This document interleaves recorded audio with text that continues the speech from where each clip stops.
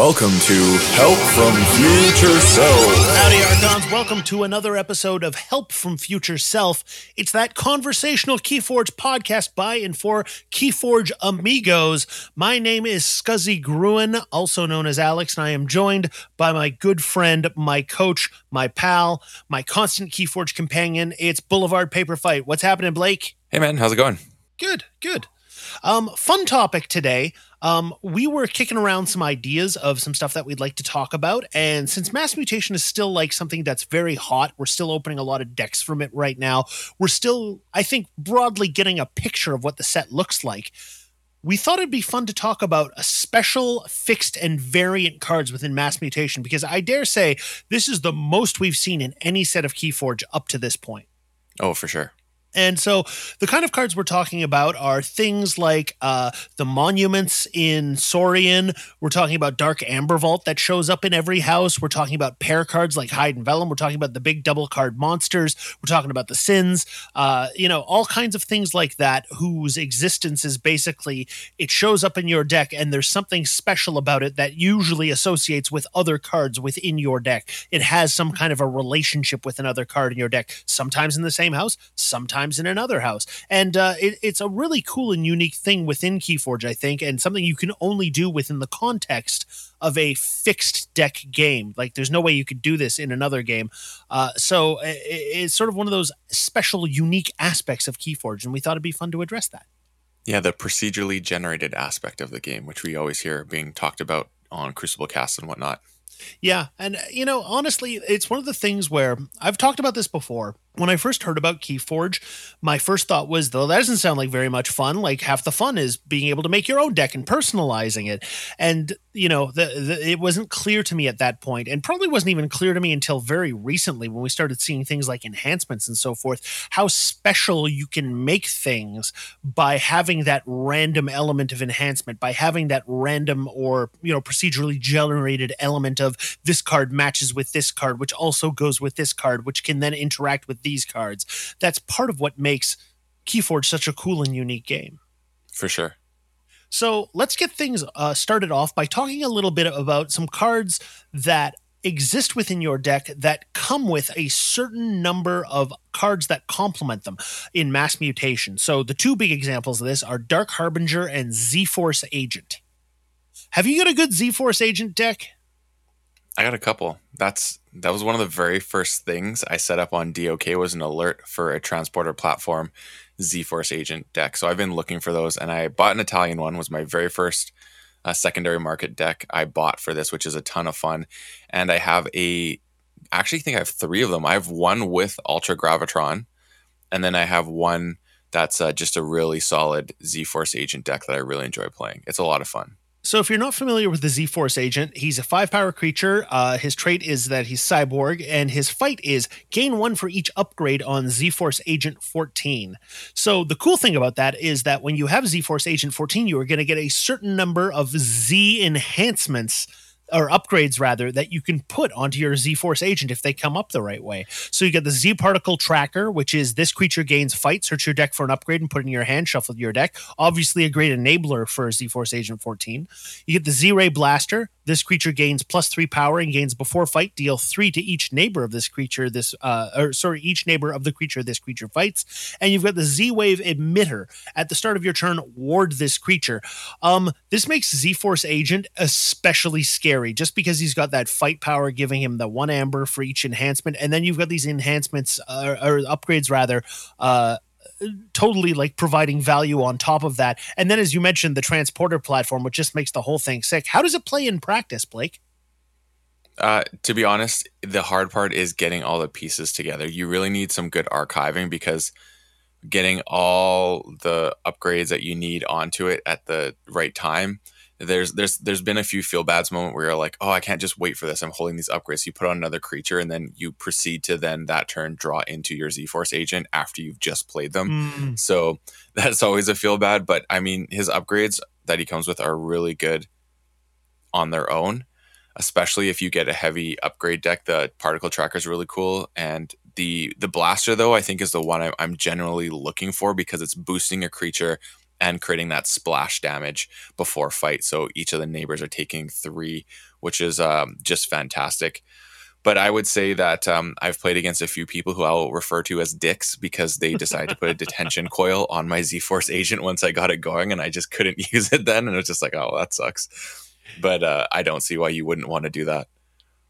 Yeah, like in the previous set, Worlds Collide, we had all those procedurally generated blasters, and I was never a big fan of them just because the art's always the same, and I could never keep straight which blaster, like, what its power was. Like, it was it was cool, but it was bland at the same I like time. that they kept the stunner though, like one blaster, you know what it is. And exactly. I mean, it's pretty Reggie as in terms of like all the ones you could have chose, but I think the art is really cool. It makes sense with the concept of Star Alliance, so it's cool that it stuck around. But yeah, it's Z-Force Agent. I think is something that we're gonna see pop up from time to time. It's not going to be, the go-to deck, but it is a fun one to have, and it can be very powerful. Yeah. And also keep in mind the fact that there's other or upgrades rather that you can totally throw on the Z-Force Agent, even if you don't come up with your Z-Ray stuff, right? Like it's always possible to put Universal Translator or Blast Shielding or Disruption Field or something else. You can put in Countersuit on him, and that makes it super beastly. Well, the other thing you always do as well is start throwing on like Explo Rovers or your Secure Droids, because those usually have those more frequently, and all those great creature upgrades, you can just use them to further pump that gaining Ember and helping, because some of those I don't really care to have on the board, especially with certain things that exist in the game. Sometimes though they're not hugely powerful, and it can sometimes be more beneficial to have them on that Ember generating front. Yeah. Stealthster is not a great card, like on its own, not as a... Yeah, like, I'm not a huge fan. Yeah. I mean, at least you could say with the OG one, that was Skirmish, the name of which temporarily escapes me. Like Explo Rover. Yeah, Explo Rover. At least with Explo Rover, a 3 power with Skirmish, okay, I can see some value in that if it lands on the board as a creature. But Stealthster, who cares about having like a 3 power elusive creature? Like it's no big deal. It's not any great shakes. Yeah, super vanilla. Yes, indeed. Moving on over to House Untamed, sort of a corollary for the Z-Force Agent, we've got the Dark Harbinger, who I love. Blake, have you got some good Dark Harbinger decks? I have just the one. It's not amazing, but I love it. Like, it's for sure on my radar as an archetype I want more of. I have like 3 or 4 of them, and let me tell you, like, they aren't the strongest decks, but there is some truly on-the-roll stuff that you can get going. So if you're not familiar with the Dark Harbinger, it is a 4-power creature, mutant witch in the classic style. Witch is a powerful card that you got to be wary of, and it has a very, very simple power, which is after you play an untamed action card, ready Dark Harbinger. So that's great because it means that untamed actions are going to make Dark Harbinger like ready to go right away and be able to be used multiple times per turn if you have multiple actions that you can play. They also come with a certain number of actions that are these mutations. So you've got the mutation of Cunning, which gives a creature until the start of your next turn, a creature gains Elusive in the mutant trait. Mutation of Fury, until the start of your next turn, a creature gains Assault 3 and the mutant trait. And Mutation of Instinct, until the start of your next turn, a creature gains Skirmish and the mutant trait. So the cool thing about it is that, one, you can create extra mutants, which is really cool if you have cards that key off of mutant, like things like Pissmire and so on and so forth. Additionally, you don't have to put like the Mutation of Cunning or Mutation of Fury or Mutation of Instinct. The effect doesn't have to go onto the Dark Harbinger, but it definitely, by playing them, you are readying the Dark Harbinger. So if you need the Dark Harbinger to take out a priority target, Mutation of Fury or Mutation of Instinct. If you've got a bunch of Amber stored on the Dark Harbinger, Mutation of Cunning to make them elusive. And once you get going with things like Song of the Wild, where you can get extra Amber for reaping, it gets really gross. Like you can have those big old school Untamed burst turns. Yeah, I think the Song of the Wild combo is what you're looking for every time, without a doubt, when you see those. I mean, obviously, Punctuated Equilibrium is great in any deck, but having that with the ability to maybe draw into more untamed actions is just next level. I think we've seen a huge rise in, like, it's probably one of, like, top 3 best cards that came out of AOA is Punctuated Equilibrium, I'd say, without a doubt. I would 100% agree with you. And it's that kind of interaction that really does elevate a deck, I think, from just being like a good or slightly above average deck to being a really like super competitive deck, is those kinds of combinations where it's not only you have a card that benefits from several other cards, but that allows you to go on those big rolls. Yeah, 100%. I love Dark Harbinger. I wish I had more than one deck because I really want to find more. I suspect you'll open a few. Hopefully. I'm also on the lookout for a Z-Force deck, so maybe each of us will sort of have the opportunity to explore those a little bit more. Moving on, this was a thing that people were talking about all the time in the lead up to this set, and ultimately, I don't know has had that huge of an impact on the game for good or bad. We're talking about the big double creatures, the creatures that are split across two cards. We got Niflkong in Untamed, Ultra Gravitron in Logos, and we've got Desolace in House Saurian. Do you have a preference between any of these three, Blake? I don't have Ducilius, so I cannot comment on that. I kind of lean towards Niflkong, though, I think, out of the ones that I like. It's hard for me to say, though, because I like Niflkong because the fact that you're putting a bunch of things on the board right away, and then you have the ability to deal damage, steal an ember, destroy artifacts. Like, it just kind of creates a toolbox for everything you could possibly need. I really, really like that aspect of Niflkong. And I mean, but on the flip side of that is Niflkong becomes neutered once there are no more Kongs left. It kind of falls flat a little bit, but until that point, it's really good. And I think it depends on the amount of Nifls you have in your deck that really determine how great that is. But I mean, if you pair that with a Troop Call, it becomes like extremely potent. Because Ultra Gravitron is the one I've played a couple times, and I don't know, it's really cool, and I like the utility of it. I think it has more utility if you can get some good archiving. But I just feel like the effect of having your Niffles out, being able to reap with them, and then use the Niflkong to start doing further, it just gets you further in the game. Mm-hmm. Ultra Graviton is the Logos one, and it is a 10 power creature with 3 armor, which is hard to deal with, no doubt. But I've beat them through standard means, like no special removal, no board clear. I just fought guys into Ultra Graviton to take it out because I had no other option. Its play ability is archive the top 5 cards of your deck. So even if your Ultra Graviton gets taken out, that's pretty awesome. Mm-hmm. Like, that's right away a big value, like getting a super fat archive going. But then its fight reap ability of discard a card from your archives. If you do, purge a creature and resolve each of its bonus icons as if you had played it, is really clutch. Like, it's going to be that thing that helps you take out a creature that maybe is protected in some way, and it's a purge, which makes it especially good. So if you're going up against a Sins deck and you're worried about them bringing it back, if you're going up against a deck that has, if somebody throws down Ducilius, maybe Ultra Graviton is your answer for that, right? Well, even if you happen to, they play like one of those creatures that has 3 icons on it, like 2 draws and a bonus ember, and you just purge that card. And even for the value of the icons, never mind looking at the threat of a creature, it just provides a lot of flexibility in that sense. Yeah.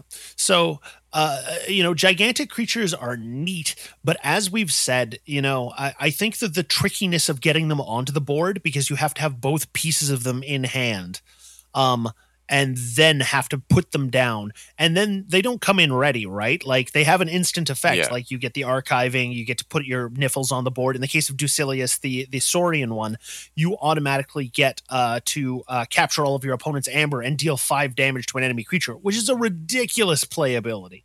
Like, that is extremely sick. Ducilius, I think, I don't have one, but it's on paper, I think, the least of them. Like, capturing all your opponent's amber is really good, but then if you want to use it, you have to give amber back, or amber goes to the common supply, and then deal 2 damage to each enemy creature. Like, I feel like that's not totally the greatest. I don't know. When I've had it played against me, it was never that big of a problem, to be totally honest. Honestly, all you need is, like, if you have a Makis Ass, see ya.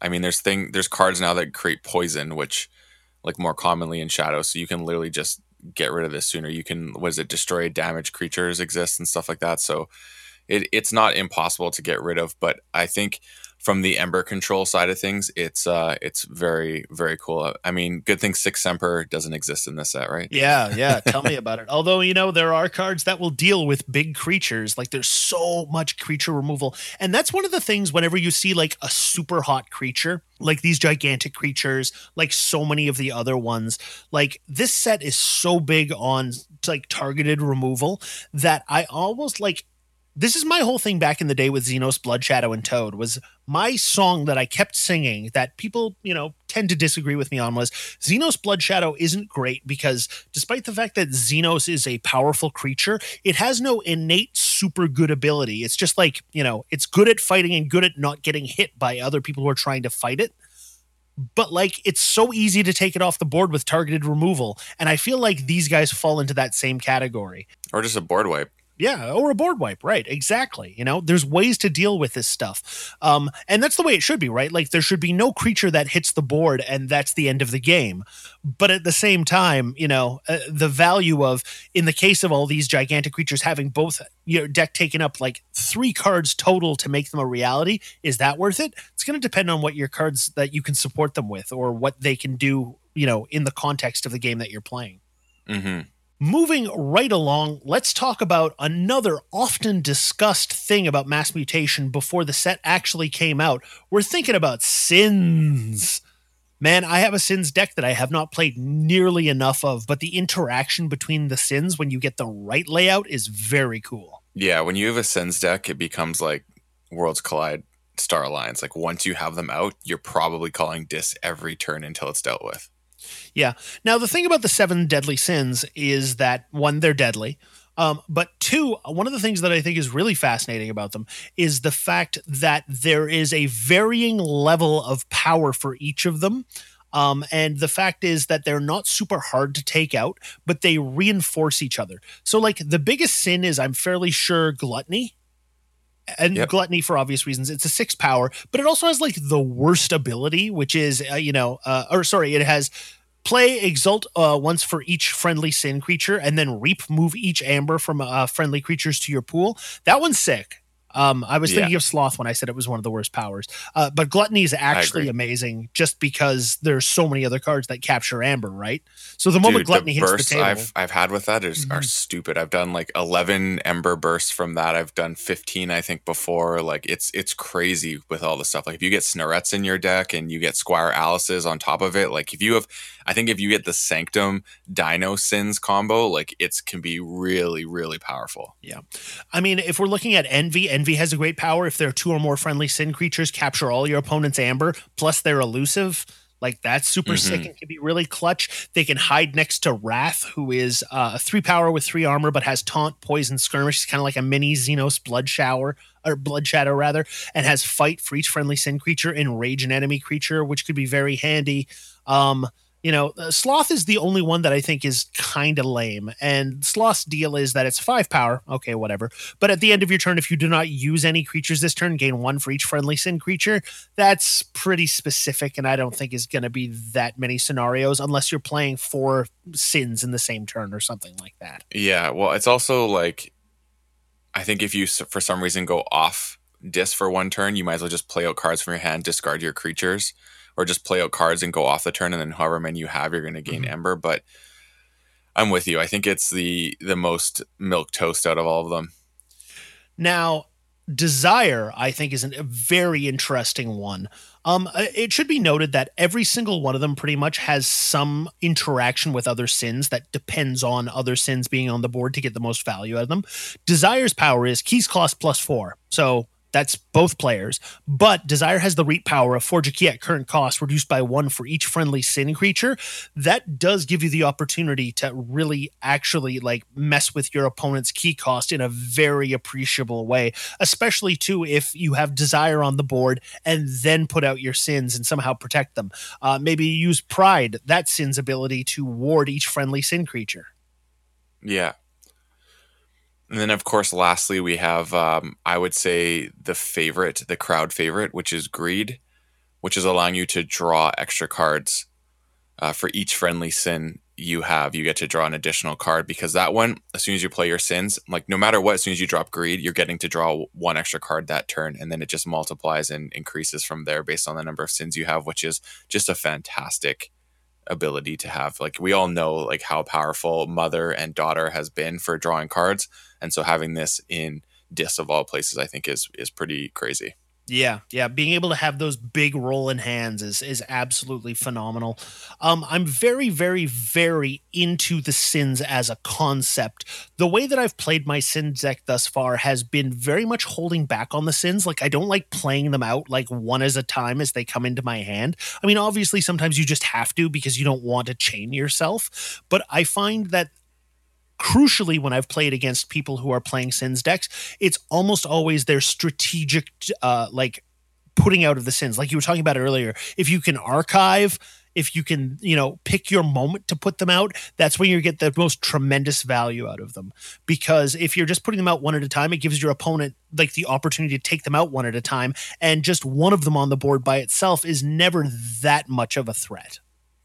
Yeah, I think the funny proposition is when you throw down Pride, which allows you to ward the Sins, but then you put one of the other ones next to it, because then you have to decide, do I take care of Pride? Because if not, they're all going to be tougher to deal with moving forward, or do I take down one of the other ones because they're a high value target? I love the proposition of having Sins on the board, and you have either being you against your opponent or your opponent having to figure out, how the heck do I deal with this problem here? Because it becomes very much a puzzle. And once you have Wrath out where it's taunt, and you know that no matter what you're swinging into that, it's dying every time, it's such an interesting proposition.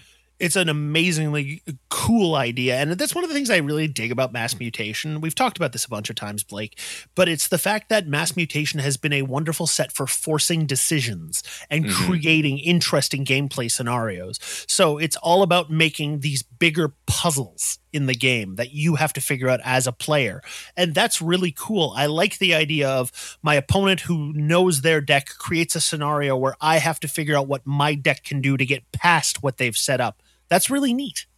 That's also one of the reasons I find taunt in this set. I treat it differently than before, because in previous sets, when you have taunt, you kind of like just play things out and protect them. I find I like to, if I know what's in my deck, I find I'm leaving a space open more often than not, for in case this creature that is really high value and special comes along in the next turn, that I'm able to keep it protected, which I didn't do as to the same degree that I found I've been doing in Mass Mutation. Yeah, agreed. I think about warding a lot the same way as well. I think there's less warding in general in this set, which is a good thing because ward was such an amazingly powerful thing to have happen in Worlds Collide when it first came about. But I think that being able to ward creatures in Mass Mutation so that you can get these crazy like interactions between them is very much one of the things that's definitive about this set and some of the power decks within this set. Moving right along, we're not going to have time to talk about all of the sort of procedurally matched cards. Like I'm thinking of the bots that exist within Logos. I'm not thinking about the demo cards that are spread across various other houses. But we are going to talk a little bit about the paired cards that are in this set. So real quickly, do you want to run those down for us, Blake? Yeah, for sure. So basically this kind of first happened back in Coda with Time Traveler. That was, I think, where we first saw this, where there was a card that when this card exists, you know you're going to see this card as well. And in this set specifically, there's Hidden Vellum, you have Charbitis and Scylla. There is obviously the Exchange Officer and another creature, which is the most unique one. And then you have Xenos Blood Shadow as well with Toad. But obviously you have Oddclad and even Ivan sort of fall into this category. But we were discussing this before. I'm not really sure what the parameters are of having those exist. Like, is there something that triggers it? Because they have those symbols as a pair, but they don't always show up as a pair. So if you know the answer to that, please hit us up and let us know, because I'm curious. And I know Alex is too. But yeah, we just want to talk about these cards that come, like when you have one, you know you're getting the other. Yeah. So, I mean, some of them are very straightforward and simple. Like, I think one of the coolest things about the idea of Hidden Vellum is that they interact in a special way, which is that they give you a power. That power is enhanced if the other one's on the table, and it allows you to bring them back if one of them isn't on the table and the other one's already been disposed of, which is very cool. and they're good powers, right? Like they're good, useful abilities that you would want in your deck. Have you played against Charbritus and Scylla? I have a deck with Charbitus and Scylla. It's really, really neat. I really like those two cards a lot, and it's pretty cool the way they interact. I was surprised about how the impact of them was not as strong as I thought it would be, but they are just phenomenal cards, and the art is amazing, and the fact that it's again like this double art where they tie into one another, like the same with Hide and Vellum. If you put them side by side, you'll notice that the art kind of is encompassing both. It has a link. The same thing with Charbitus and Scylla. So I really like them. The thing about Charbitus and Scylla, is that they're both 7 power. So Charbitus has the power of each enemy creature gains before fight lose 1. So if you want to fight a creature, you're going to lose 1 out of your pool, which sucks unless you already have no amber. And Scylla is each enemy creature gains deal 4 to this creature. So heavy repaid, like real serious stuff. I'd take a Scylla power over a stun, like we saw in AOA for a repaid, any day of the week. But the thing about them is that both of them on the table present such a horrible, like, you have to fight to get rid. Like, it's almost at that point, it's like, I don't care what I have on the board. I'm just going to hit a board clear and get out of here. Like, dealing with them is such a huge pain, especially if they end up getting warded or otherwise protected behind a taunt or something like that. They're just such a pain to deal with, and their bodies are so big that, like, it's going to take multiple fights, which if Charbitus is on the table for, you're going to be paying for to take them out. Like, they are a force to be reckoned with. 100%. And they're like big creatures. If you look at the art, there's actual like regular saurians in boats around them, and they're tiny and minuscule. Like, these are considered, like, they're called beasts for a reason. So it's pretty interesting how they are portrayed as almost like godlike creatures, which is really cool. Yeah, very much so. Odd Claude, Even Ivan. I would love, like Blake mentioned, to know exactly how the distro on these works, because they have the special symbol, but they don't always seem to come together. Also, I have a deck that has like 2 of one and 1 of the other, which is strange. But I do like the 1-2 punch with them, of if you get them both on the table and you can use their action. Each of them has an action, which is Odd Claude is if your opponent has an odd amount of amber, their action is steal 1 amber. Even Ivan has, if your opponent has an even amount of amber, action steal 1 amber. So you can basically, if you have them both on the table, 1-2 punch with them. So if your opponent has 6 amber, you use Ivan first, and then you use Claude, and then you steal 2 of them overall. Which, like, all right, let's be frank here. It's an action. It's not a reap power like a lot of other people have for steal. So it's not like it's the most amazing power in the entire world. It's mostly just cool that they kind of match each other and come together. Yeah, the flavor text is really cool as well. It says, Ivan has been acting odd since the Dark Ember experiment. And then Claude says, even Claude has to admit that the Dark Ember experiment was not entirely successful. So they play on the even and odd within their flavor text, which is really neat. I love that. Moving right along, quick mention here of the Dark Amber Vault. I just opened my first DAV deck the other day. This artifact is sick. Obviously, it is dependent on how many mutants you have in your deck, and that should be acknowledged, because there's going to be some decks where this thing just isn't that great. But with that said, the fact that these occur across every house is pretty amazing. Dark Amber Vault is after you play a mutant creature, draw a card. Great. Each friendly mutant creature gains +2 power. The thing's incredible. Yeah, I went against a triple Rad Penny deck with it the other day. And it was dumb because you're drawing 2 cards. You're playing when you play the Rad Penny. So if you get them at the end of your deck, you can actually shuffle them back in to draw into the other and just keep drawing cards, which is really bonkers. Like, I thought that combo is just insane. 100% agreed. Like, there's not a whole lot of strategy to it, honestly. I did actually have somebody make an interesting decision in a game I was playing against. I was playing a deck that had 2 Boros in it, and he literally just said, I'm not putting my Dark Amber Vault out. Like, he discarded it and then put in the chat, I'm discarding this because I'm not going to I can't deal with you stealing it. It'd be too much of a pain, which means that he recognized the total value of it within that within the game, which is an interesting thing to think about. Are you looking for artifact stealing when somebody puts their deck in front of you at the beginning of the game? Yeah. Also want to quickly mention the monuments that are paired with the card that they have the name of. So we got Monument to Faust, Monument to Ludo, Monument to Octavia, Monument to Primus, Monument to Strix. I don't want to go over the powers of each one, but do you have a favorite amongst those? Because I certainly do. I think Strix, without a doubt, for me. Yeah. So Monument to Strix has, you may spend Amber on Monument to Strix as if it was in your pool. That's very appropriate for a card named after Senator Strix. Action, move 1 Amber from your pool to Monument to Strix. If Citizen Strix is in your discard pile, move 1 from any player's pool to the Monument to Strix instead. That's disgusting. That's almost worth discarding Citizen Strix to get that power rocking. I've done it before. So have I. Especially if you have a deck that has 2 Citizen Strixes, so you can discard 1, play 1, and then get both going for you. Oh man, it's so gross. This is very much the kind of dynamic that I would love to see continue through Keyforge. It's one of the things that makes the game unique. It's one of the things that I love discovering as you start working through the set. And ultimately, they don't have to be world-beating cards. Like some of the stuff we've talked about today is extremely excellent. Some of the stuff we've talked about isn't like totally incredible or amazing. It's just kind of cool to see. Yeah, agreed. We cannot finish an episode of Help from Future Self without the titular segment, Help from Future Self. That's a shout out to everybody on Twitter who said they missed me saying it the other week. Blake, you got one for us this week? I do.